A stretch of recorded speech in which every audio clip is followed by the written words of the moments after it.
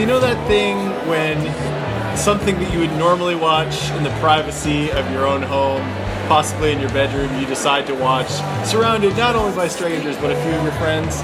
That's kind of like what this was. Welcome to wherever you are.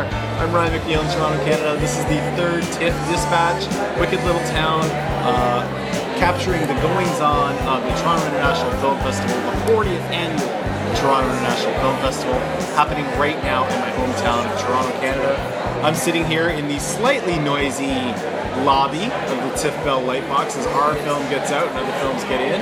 And I'm joined by good friend, longtime TIFF goer, several-time guest of this show, Courtney Small. How are you, man? Not too bad. How you doing? I'm doing well. I kind of feel like we've been bonding this week. I've seen you like most of all. Oh, really? Yeah, I've seen like next to nobody. That's strange because we haven't had that many together, which means like you've been really so it's a one-way street. That's fine. Okay. No, but you've been really spread out. Yeah, I think that's probably why. And like we've seen some of the similar stuff, but at different screenings, right? There's that. So, well, there's that. But I mean, like at the same screening, I haven't had all that many. I've seen two with Lindsay. I've seen two with Bob. I've got more than two with anybody except you. Yeah, I think I have seen you the most. Yeah, so you know it's kind of nice. We've talked before about how like in 2001 we were at the exact same screenings on September 11th. Yes. We did not know each other there. Yes, same line, same experience. Yeah, it's kind of crazy. How's your whole week been? Like I haven't. We'll talk about what we just saw in a second, but this year I'm kind of interested in just kind of talking about everybody's week and everybody's experience. How's your TIFF been? This TIFF has been very good so far. I'm up to like 25 films in total, and majority of them have been either solid or very good, and the odd excellent. Okay. And then one or two that I'll probably forget by the end of the week, but overall I can't complain. Like it's been a good mix of films. Okay. There's been a lot of stuff that has surprised me, things that I didn't expect I would like. What surprised you? Room surprised me. Really? That was one that I heard a lot of people buzzing about. I didn't read the book, didn't really know much about the story, and I was surprised how much it hit me on an emotional level. Okay. I really liked the Ethiopian film Price of Love. What's that about? Traditional story, cab driver falls in love with a prostitute who's trying to evade a pimp. That's a traditional story. In my cinematic viewing, that's a very common Tale story. as old as time. Right. Very, very low budget Ethiopian film. Okay. I'm talking like there's scenes where the main actors nearly get sideswiped while on a scooter. Things fall down. You can see the actress subtly trying to put it back up and hope that no one notices. But there's something about that film that I just find downright charming.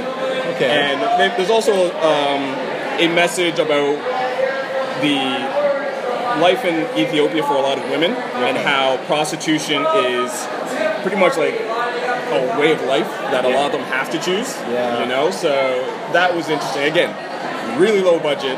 But there was something about that I was smiling, even through like some of the darker moments and some of the flaws. I don't think I've ever seen a film from Ethiopia.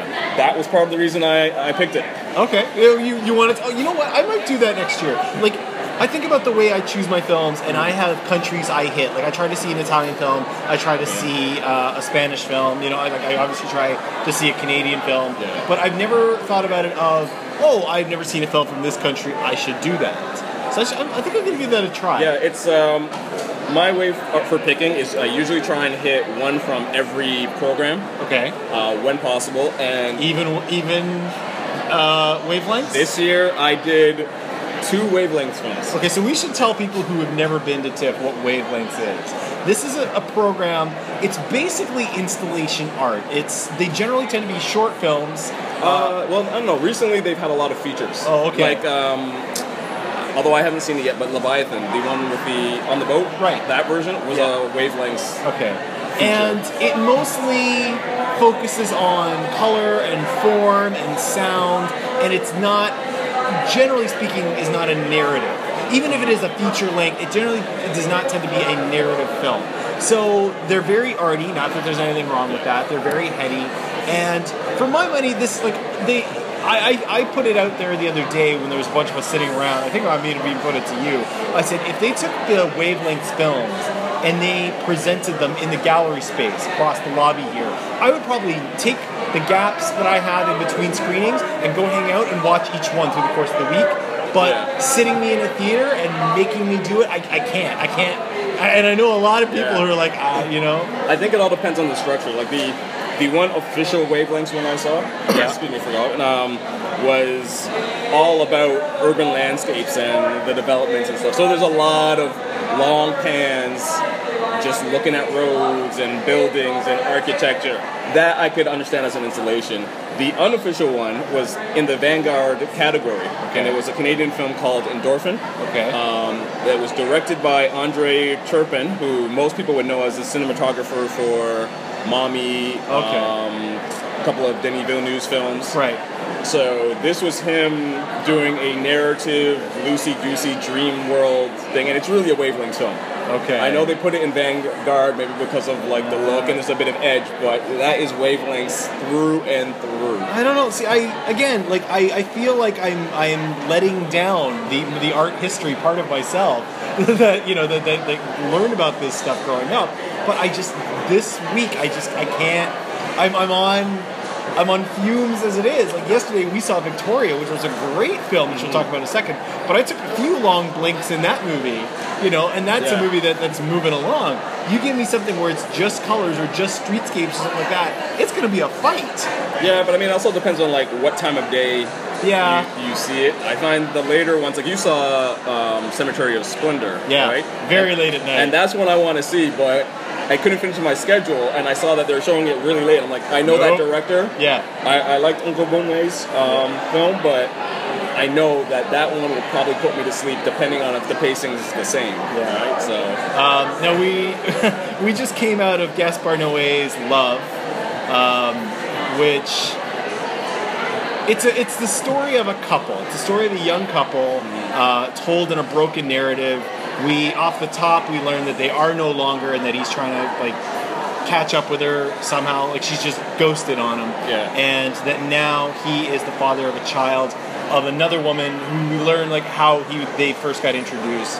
And Gaspar Noé is a controversial filmmaker. Like people either love his work or they hate his work. He is not an easy pill to swallow. With films like Irreversible and Into the Void specifically. And I don't, like, we were just saying, like, what do we think of this movie? And I genuinely don't know. Like, there were moments in that movie which were stunning. There were moments in that movie which were really, really beautiful. There were also moments in that film which were really, really ugly and made me want to leave. But I don't know. Is your brain wrapped even partway around that movie yet? It is. Ultimately, I like the film. I think it doesn't need to be 2:15, 2:10, but 2:10. Still over 2. Like it could have been cut. I'd say a good 20 minutes of it could have been cut. Sure. It's one of those films, and I feel like I say this with all of his films. I enjoy, but I don't think I could recommend to a lot of people. Like you have to really be in it, because as weird as it is to say, there's almost too much sex in a film about love and sex. Yeah. There's a lot of sex in that movie. Because there's really, the plot itself is pretty thin. And it gets to a point where their whole relationship almost becomes communication through sex. Yeah. Right? So after a while, they're either yelling or they're stupping. There's not a whole lot of music. Or they're whispering.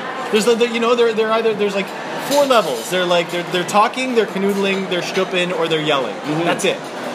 Yeah, and it's tough to carry that over for 2 hours and 10 minutes and still keep the audience engaged. Like I know the guy beside me was bored. I could just hear him kind of rustling and whatnot. But it's an interesting film. It's beautiful to look at. Yeah. The main character is not a likable guy. No. He's the quintessential ugly American that goes to the foreign land and... Well, he's the dude that makes you hate to be a dude. Like, I was never... I can't remember the last time I really hated men as much as I hated it in this movie.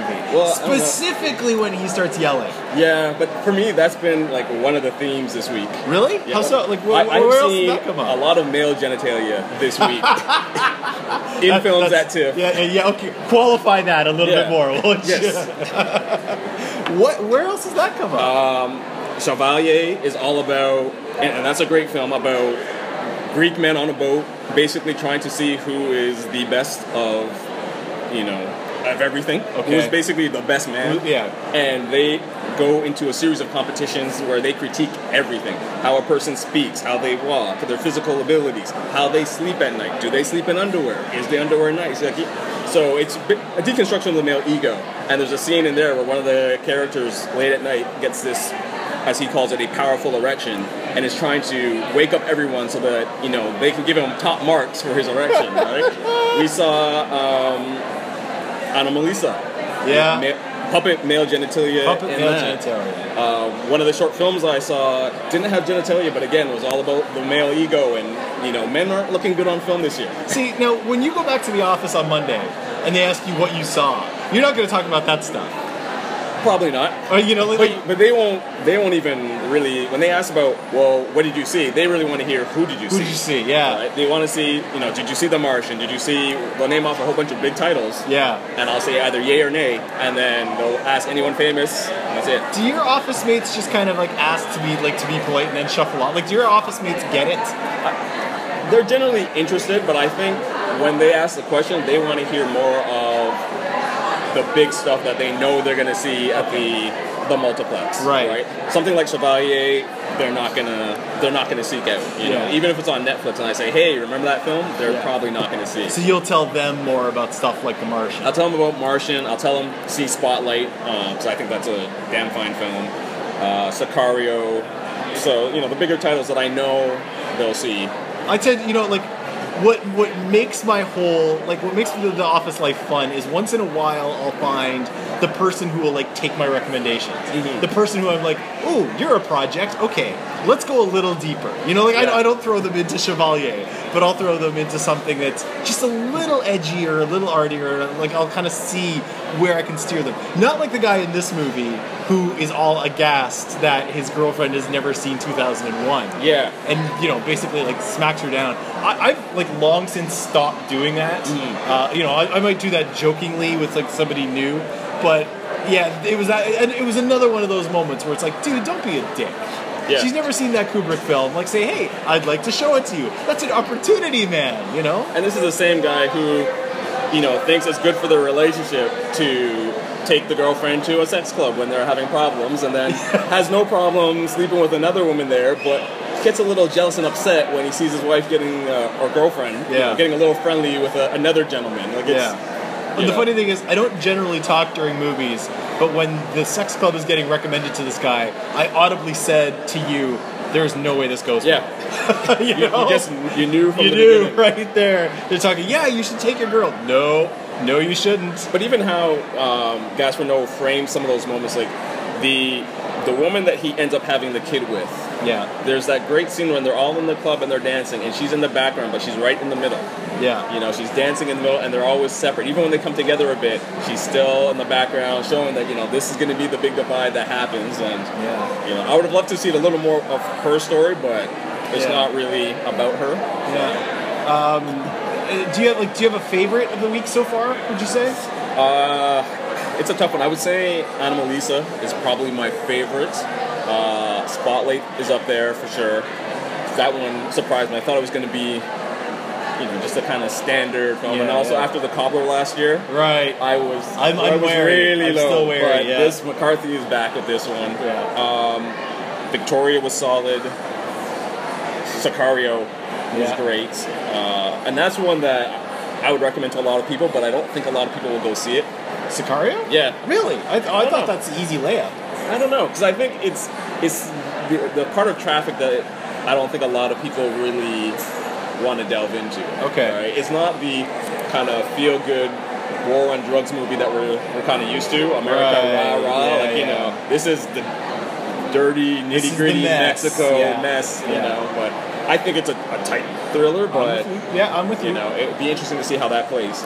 Now, the screenings that we were talking about before, the ones in 2001, was that your first year doing TIFF? Yes. Okay, so have you noticed that would make, for both of us, that would make this our 14th festival? No, this is my 13th. Sorry. Oh, you took a few years off. I took, I think, 2007 off, just because financially I could not do it. Okay. are you noticing a difference as the time goes on in terms of how you soak up these films? Like, specifically, like your energy level or your cynicism or just the amount of energy that you have to put into it? Are you like, basically I'm asking, are we getting older?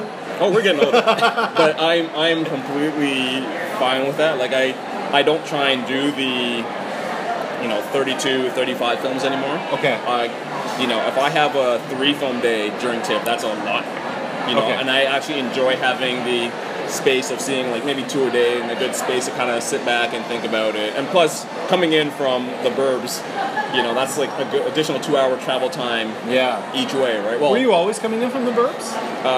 Yeah, I was coming in from the East End, and now I'm coming in from the West End, right? Okay. So it's just... Because that's a good point, because I do know the first few years I did it, not the very first year, but every year after that, I had a place to crash at like Young and College. Mm-hmm. So that was super handy. Like I could walk out of the Ryerson, walk for 5 minutes and have a nap.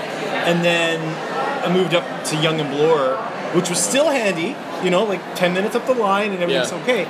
Now, because I'm more uptown Toronto, I gotta have like 3 whole hours in between stuff to even consider going home, and that is making my days a little longer. Like I'll find a coffee shop and write, or I'll just putter around downtown, and that's adding on as much stuff as if I was just like seeing movie after movie after movie. No, it's true. Like when I'm down here, like this morning I was down here around 9 o'clock, and it's almost 9 p.m. And like when I'm down here, because of parking and everything, it's like I'm down here for the day, no matter what. That's why you gave me that look when I was like, "Do you want to record something?" You're like, No, it's just I didn't know if I had the energy, but I'm good. That film kind of wakes you up. So that film wakes you up. Okay, sure. And I think also in terms of getting older, my tastes have changed.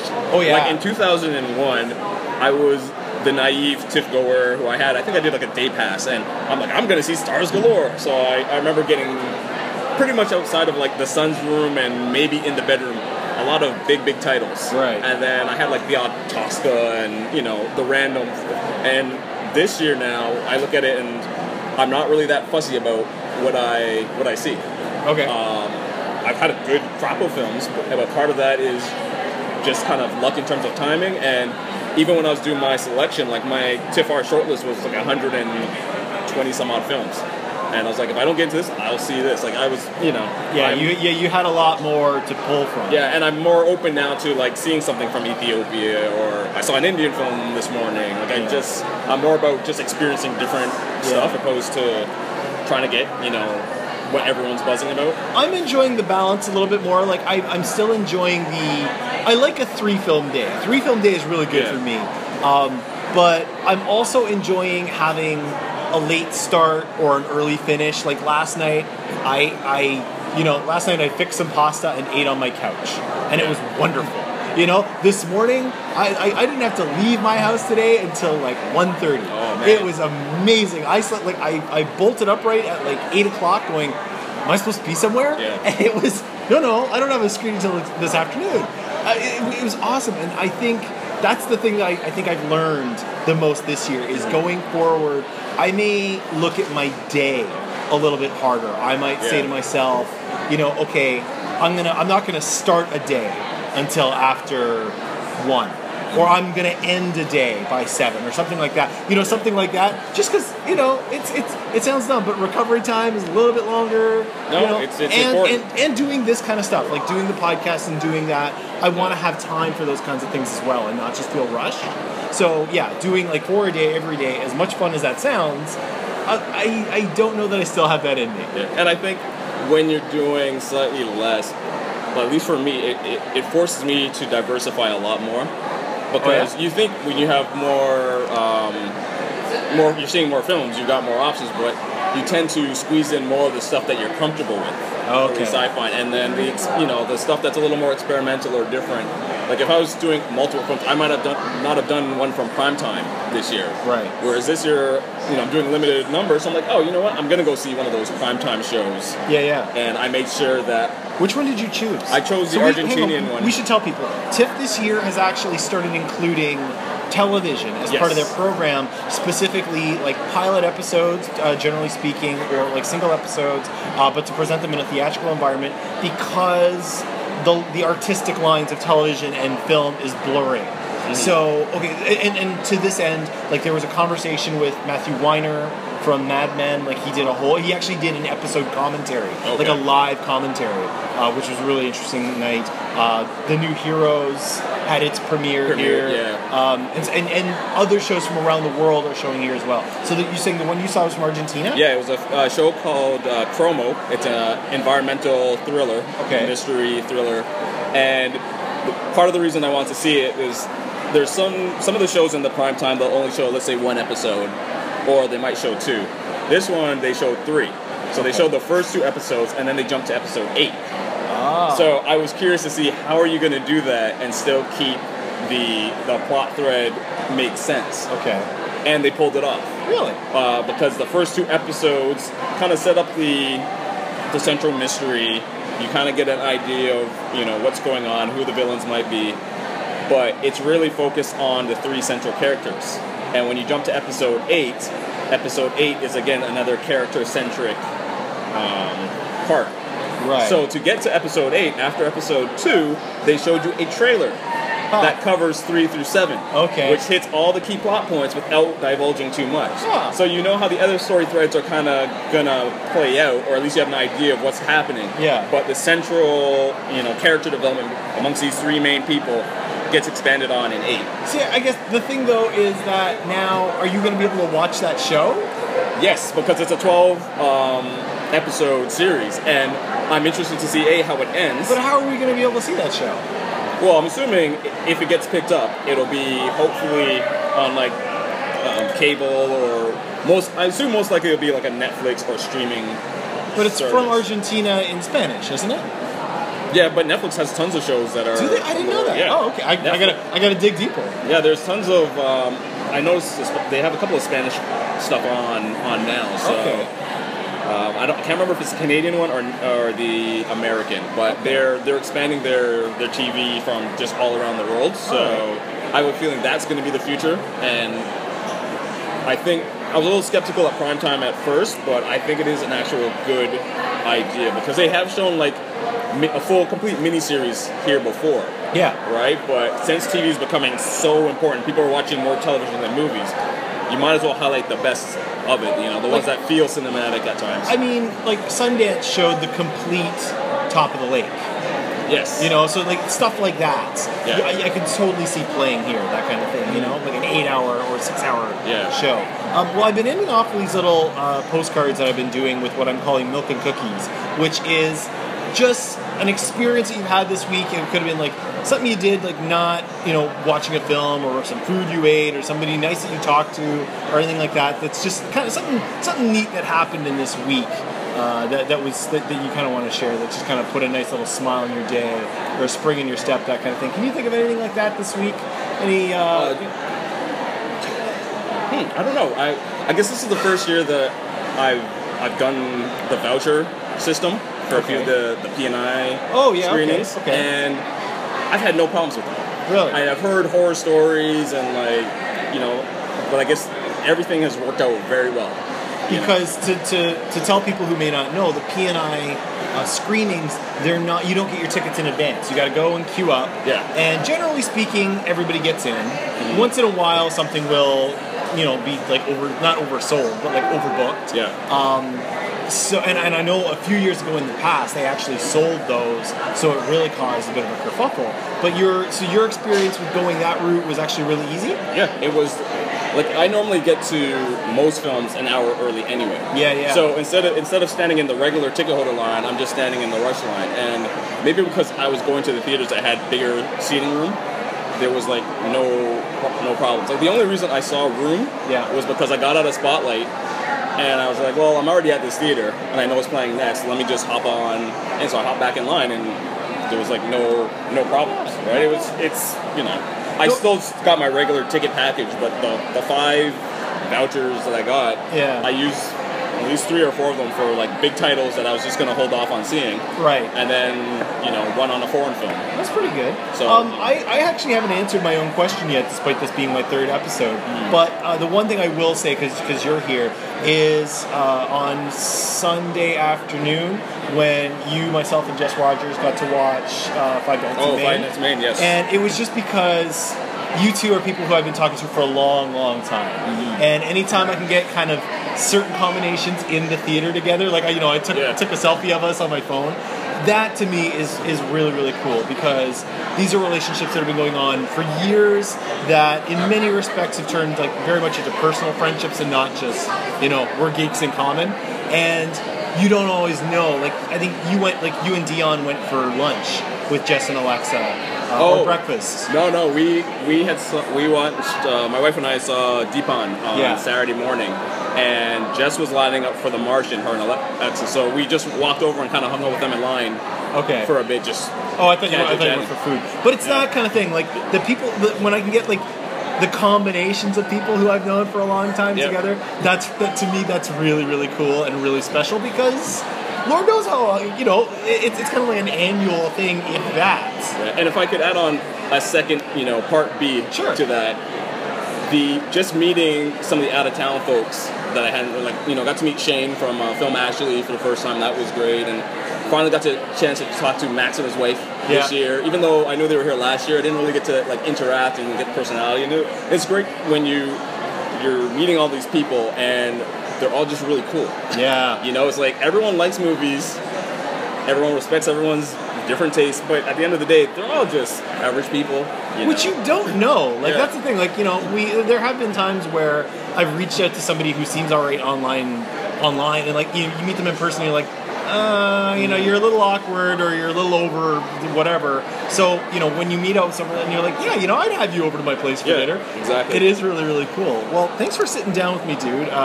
This is still, today is day 8. There's a whole weekend left to go. Day 8. I know. There's a whole, 3 whole days worth of film to go.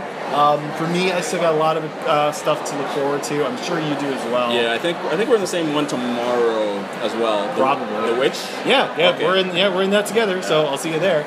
But there will be at least one more of these, maybe 2 if I can squeeze them in. You can find more at thematinee.ca. Plug your work before I go on too far, where people can find where you're covering with us. At cinemaaccess.com, and I've been tweeting a little bit at Small Mind. But cool. Cinema Access has got a bunch of reviews, and there'll probably be some more when this goes up. And it's just you and Jess writing at Cinema Access, or do you have anybody else contributing there? Daniel Lackey has contributed, I think, 4 reviews. Nice. I don't think I've met this person. He's based in Chicago. Oh, okay. Based in Chicago. Is he still in town? No, he didn't come in town. We had some. Oh, you sent him screeners. Good man. Yes. That's a smart man. Well, there we go. Check out Cinema Access. Just in general, check out Cinema Access, because you do good stuff there. You're the kind of you're my brand. We do random film stuff. Love it. And while you're at it, check out thematinee.ca for more TIFF coverage. Lots of content still to come. At least one more dispatch. You can find me on Twitter where I'm at matinee_ca or facebook.com/startmatinee. But for now, for Courtney Small, I'm Ryan McNeil. We'll see you at the matinee and at TIFF.